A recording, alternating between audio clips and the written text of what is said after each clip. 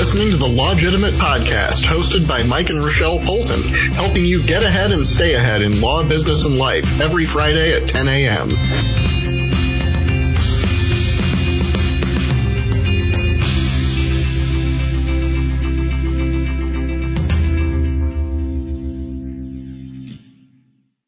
Hello, Arizona. Welcome to the Lawgitimate Podcast. We are your hosts, Mike and Rochelle Polton.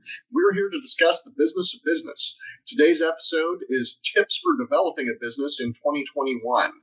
This is to help you get ahead and stay ahead in law, business, and life. Today's show is brought to you by Polton & Royan PLLC. That's our law firm, a Phoenix law firm, helping local business owners get ahead and stay ahead in law, business, and life. It's what we do. So you can find us online at www.pnlaw.pro or give us a call at 602-427-5613 to see what we can do to help you out with your business. But today we're going to talk about just a few tips that are specific to today's unusual market conditions for small business owners and new entrepreneurs. Things are different today than they were a year ago and very different than they were 2 years ago. We just did a great show with a couple guests talking about their tips and tricks, and just wanted to give a little bit more of an update with a few things that we've noticed in our practice. Go for it, Rochelle. Yeah, so I think the first thing is that we've noticed in general is that there's been the rise of the solopreneur. Lots of people during the pandemic have decided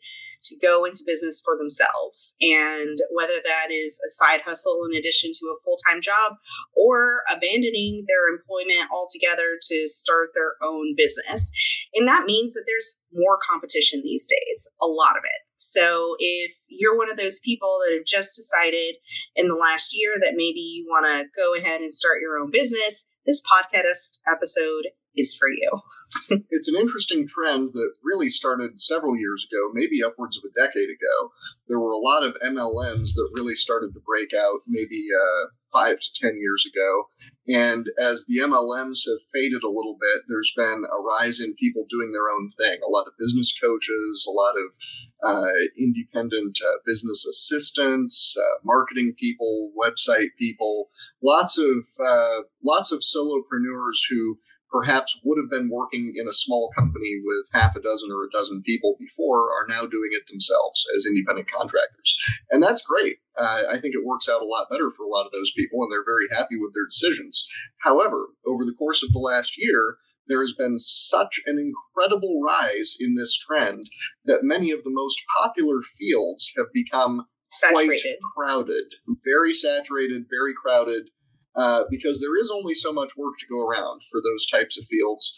And as a result, it can become quite difficult to acquire clients. Yes. Distinguish yourself. It's really hard when you're breaking into a business for the first time to think of yourself as a business owner. So even if it is something that you're only doing part-time, it is still a business. So it's important to know what your competition is. And if you had a great idea about how to service a certain demographic or a certain market, especially if it was pre-pandemic, it is really important to understand what the current market conditions are. That's for sure. You want to avoid creating an expensive hobby for yourself in lieu of a job. One of the big differences between being a solopreneur versus being an employee in a small company is that as an employee in a small company, you're not taking the risk of whether your work is profitable or not. Obviously, if you're not profitable to the business, you will eventually lose your job because they can't keep paying you to do things that don't make them money. But in the short term, at least, you keep getting a paycheck, even if your employer is losing money on it. As a solopreneur going out on your own, you're not going to make money right at the beginning. You might be profitable in a month. You might not be profitable for 6 months or even a year, depending on what field you're in and exactly what the details are. But at some point, you've got to become profitable, and you've got to have a clear path to get there and metrics along the way that will help you understand whether or not you're really set up to succeed adequately to be able to pay yourself enough money that you make a good living on top of your expenses, or whether you are flushing money down the Google AdWords campaign drain, flushing money down the internet services, social media management drain, all of the various drains that your money will be flowing out of very quickly as you're setting up your new business. You've got to have some clear goals, clear metrics, and good rules of thumb in play to determine whether or not those expenditures are reasonable and that you will be able to develop the revenue necessary to pay for them on an ongoing basis while still paying yourself. It's really, really easy to fall into this trap as a new business owner. It's one of the reasons why 95% of all businesses fail. And that's because they don't know that they're losing money. So if you don't have a system for keeping track of what you're spending your money on, like if you're going to a bunch of networking events, paying networking dues, buying new products, paying for a website developer, paying for this, paying for that. If you're not tracking that and comparing that to what your revenue is, you may have a very expensive hobby. One perspective issue that can often trap new entrepreneurs in this type of situation is the idea that because other people are paying a certain amount for something in your line of work, that's what it's worth to you. And advertising is a great example of this. In fact, advertising might be the quintessential example of this because it is very difficult, even with excellent modern metrics for the most standard types of internet advertising, it is still very difficult to directly calculate a return on investment for advertising expenses. And certainly when it comes to things like print ads and billboard campaigns, anyone who says that they have solid metrics on ROI for that is blowing smoke. There's just no way to determine it with any accuracy. It's all pretty vague, and the advertising industry relies on that vagueness to justify their prices. Sometimes it can be totally worth it, but at other times, just because most of your competitors are paying a huge amount for standard AdWords campaigns and bidding on the most obvious keywords for your whatever your business is, they may be overpaying dramatically.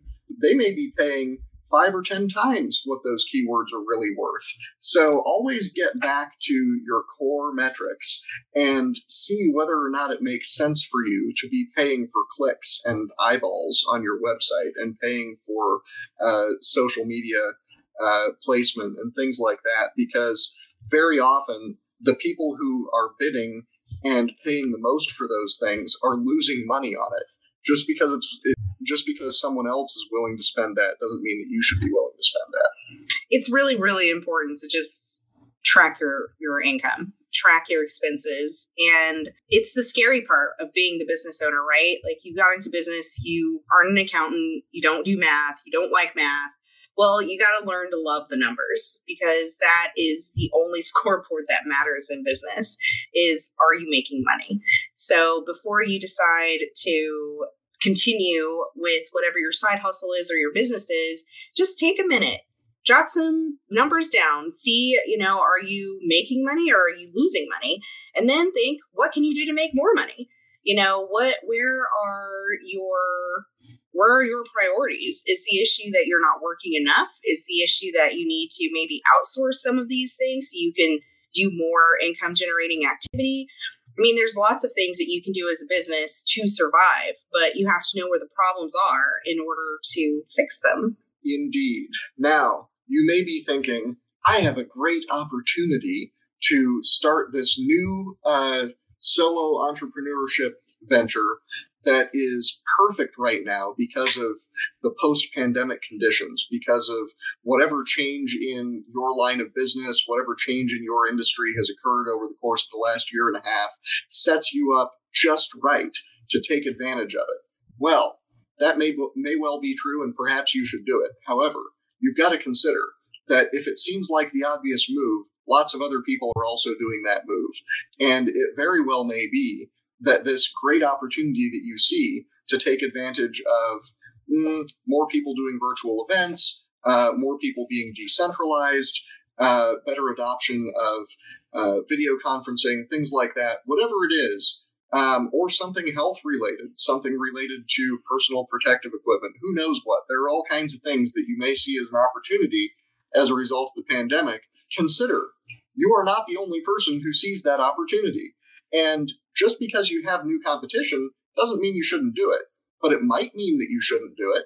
It might mean that this great opportunity is already oversaturated from the very start. There are plenty of examples of that. Plenty of pandemic-related or pandemic-accelerated business opportunities, which seem like they should be great, but because everyone decided to do it at once and there are very few barriers to entry, It's an easy thing for people to jump into. It never had great profitability during or after the pandemic because of all of this easy competition. So consider that very carefully and make sure that you know whether it really is a good pandemic-related opportunity for a business versus being a pandemic-related trap because of all of the competition flooding into that specific field. Great points. Let's see. Other things to consider. In-person business still matters. Yeah, absolutely. Over the course of the last year, we all had to go virtual in almost every line of business, except a small handful. And initially that was tough. Then everyone started to adapt to it. Then it became normal. And then as we came out of the pandemic and people started to get vaccinated, you get this situation where a lot of people don't want to go back to doing things in person. And many businesses have even permanently closed their large offices and are divesting real estate. That's cool. That's probably an excellent change to have on the large scale. Not everyone needs to be doing everything in person. But at the same time, you've got to keep in mind that there really are decreases in efficiency associated with a lot of virtual work. Not all of it, not every time, but in many circumstances, there are real detriments. And those are measurable, those are observable. Not everyone wants to do everything remotely. And certainly in customer-facing situations, regardless of what field you're in, there are going to be large segments of your customer base that will resent being forced to do things virtually that they would prefer to do in person.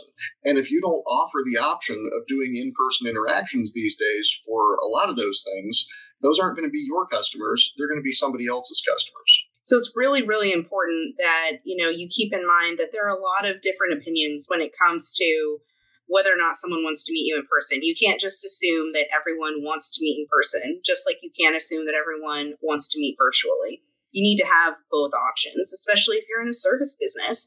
If you're an attorney, you need to have virtual consultations, but you also need to offer them in person.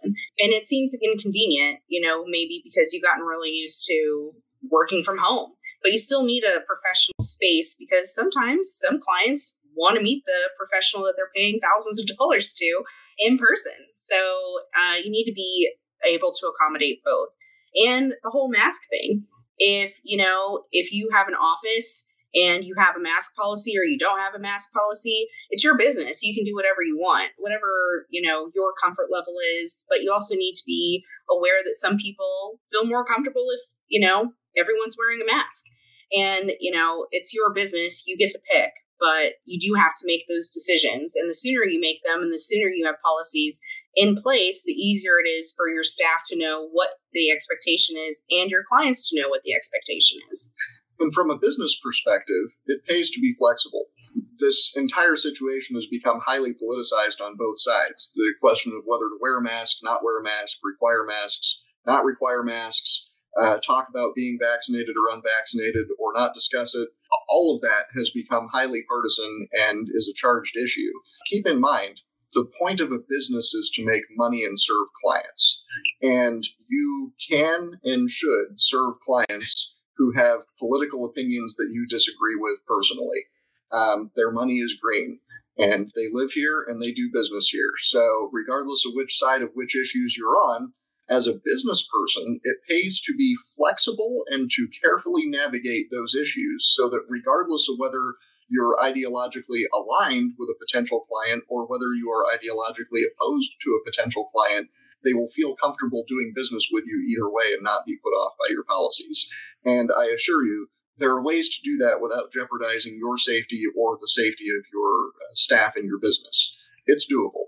So consider whether or not you want to take hardline positions that are going to annoy potential customers and maybe cost you money at a time when business can be quite competitive. Just keep it in mind. And as we go into the flu season in the next couple of months, maybe it's not a bad idea to just remain flexible. That's for sure. All right, Rochelle, do you have anything else on 2021 business tips? I think that's it. Remember to keep track of your income and your expenses to make sure that you're not running an expensive hobby.